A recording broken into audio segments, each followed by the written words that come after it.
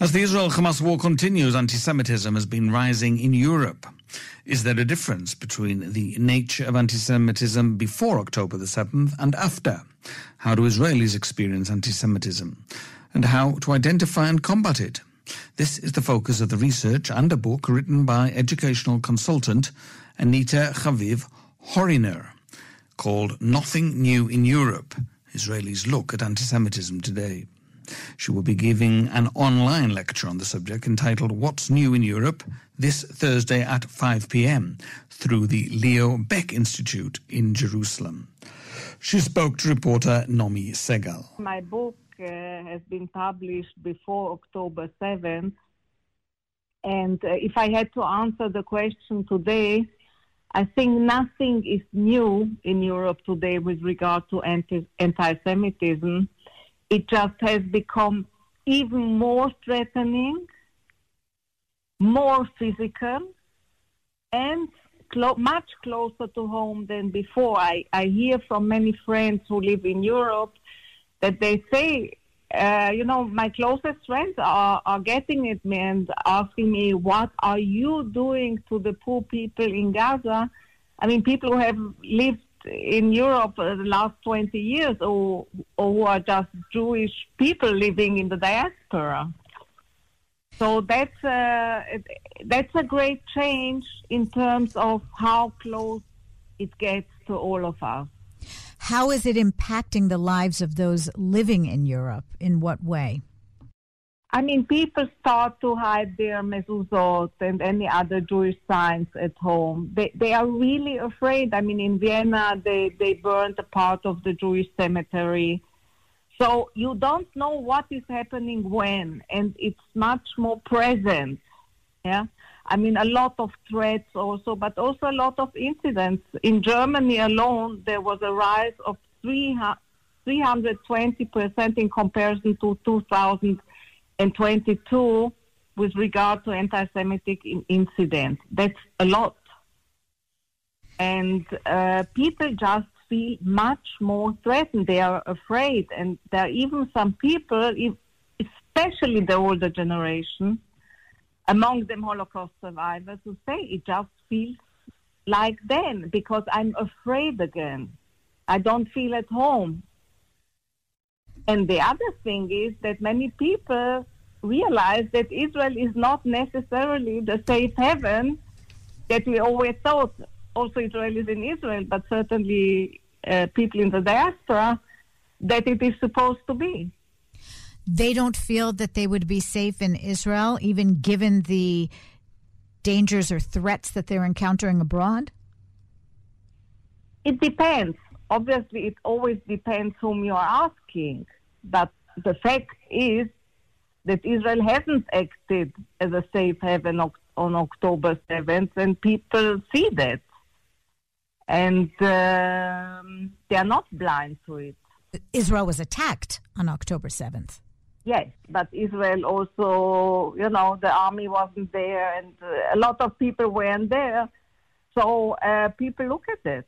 I mean, this is what happened. Obviously, Israel was attacked. Obviously, Hamas is the big bad guy, but Israel has not acted on its responsibility towards its citizens. And at the same time, Jews feel more threatened.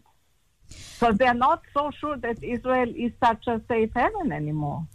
Now, your research, Israelis look at anti-Semitism today. Why this differentiation specifically of Israelis as a group, I guess within the broader group of Jews?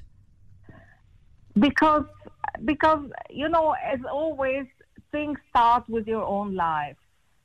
And I'm an Israeli who was born and grown up in the diaspora, and I had to deal with anti-Semitism in Vienna. And I was curious how other Israelis felt about it. And I wanted to interview people from the age of 20 to 80 from 8 countries. And I think the Israeli factor plays a very important role because it's different than being only Jewish.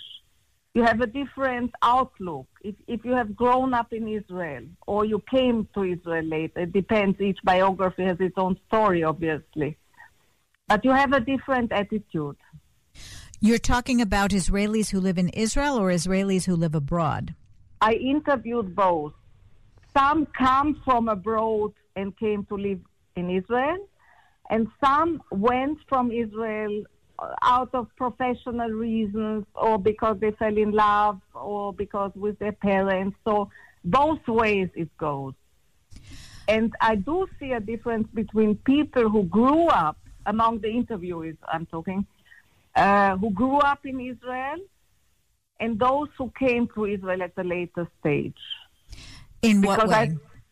I think that people who grew up in the diaspora have very sharp ears for anything connected to anti-Semitism. We hear the subtext very clearly, whereas Israelis who came at a later stage many times are for the first time confronted with the phenomenon, and they are kind of surprised and, wow, did this really happen to me? Others think, we are really doing bad things to the Palestinians, so I can understand that these Europeans feel that way. But most of the people get to a stage where they see that this is not necessarily about the Palestinians, and that many people have a problem with Israel. So you're saying this is about differentiating between criticism of Israel's policies versus Israel being a backdrop for anti-Semitic sentiment? Yes, definitely. Israel, is a kind of projection phase for many people. Obviously, you can criticize Israel policies. I mean, who doesn't in Israel even? But many times you come to the point where people tell you, basically Israel is not really legitimate. It's a colonization project, and it was a wrong decision to create Israel. And today people feel more free to express those issues. And it's coming from the left also, and it's coming from the right also. So once we had more of a problem with the right wing in Europe, which still is a very serious problem. But you have also certain segments of the European left which doesn't criticize Israel, but it hates Israel. And that's a big difference to me. So based on your research and your role as an educator, and certainly these are some of the things you may be talking about in the upcoming workshop, what are some ways to address these issues when people encounter them? Yeah.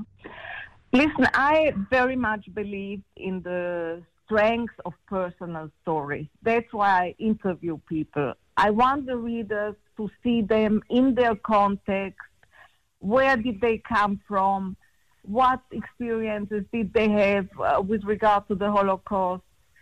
How did they grow up? What raised their fears? And then only to reach out to the issue of anti-Semitism. So first of all, I'm trying to put the people I interview in a context, in their own context. And then what I try to do, and that's basically what is my main goal, is to bring people to the point where they ask themselves, how do I make my judgment? Do I have many informations or not? Am I kind of hostile to Israel or am I critical of Israel? It's a big difference. Did I hear voices from the Israeli right wing, perhaps? I don't have to agree at the end of the day with everything I hear, but I have to listen. And interviews allow people to listen. And I tell them, don't jump immediately into an argument. Just try to understand.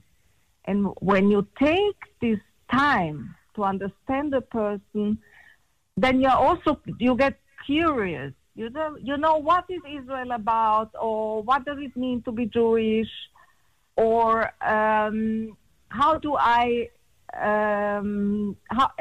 what influence has my family had on anti-Semitic views of mine, or not, or what was I taught at school? You know, I want people to work with a question mark.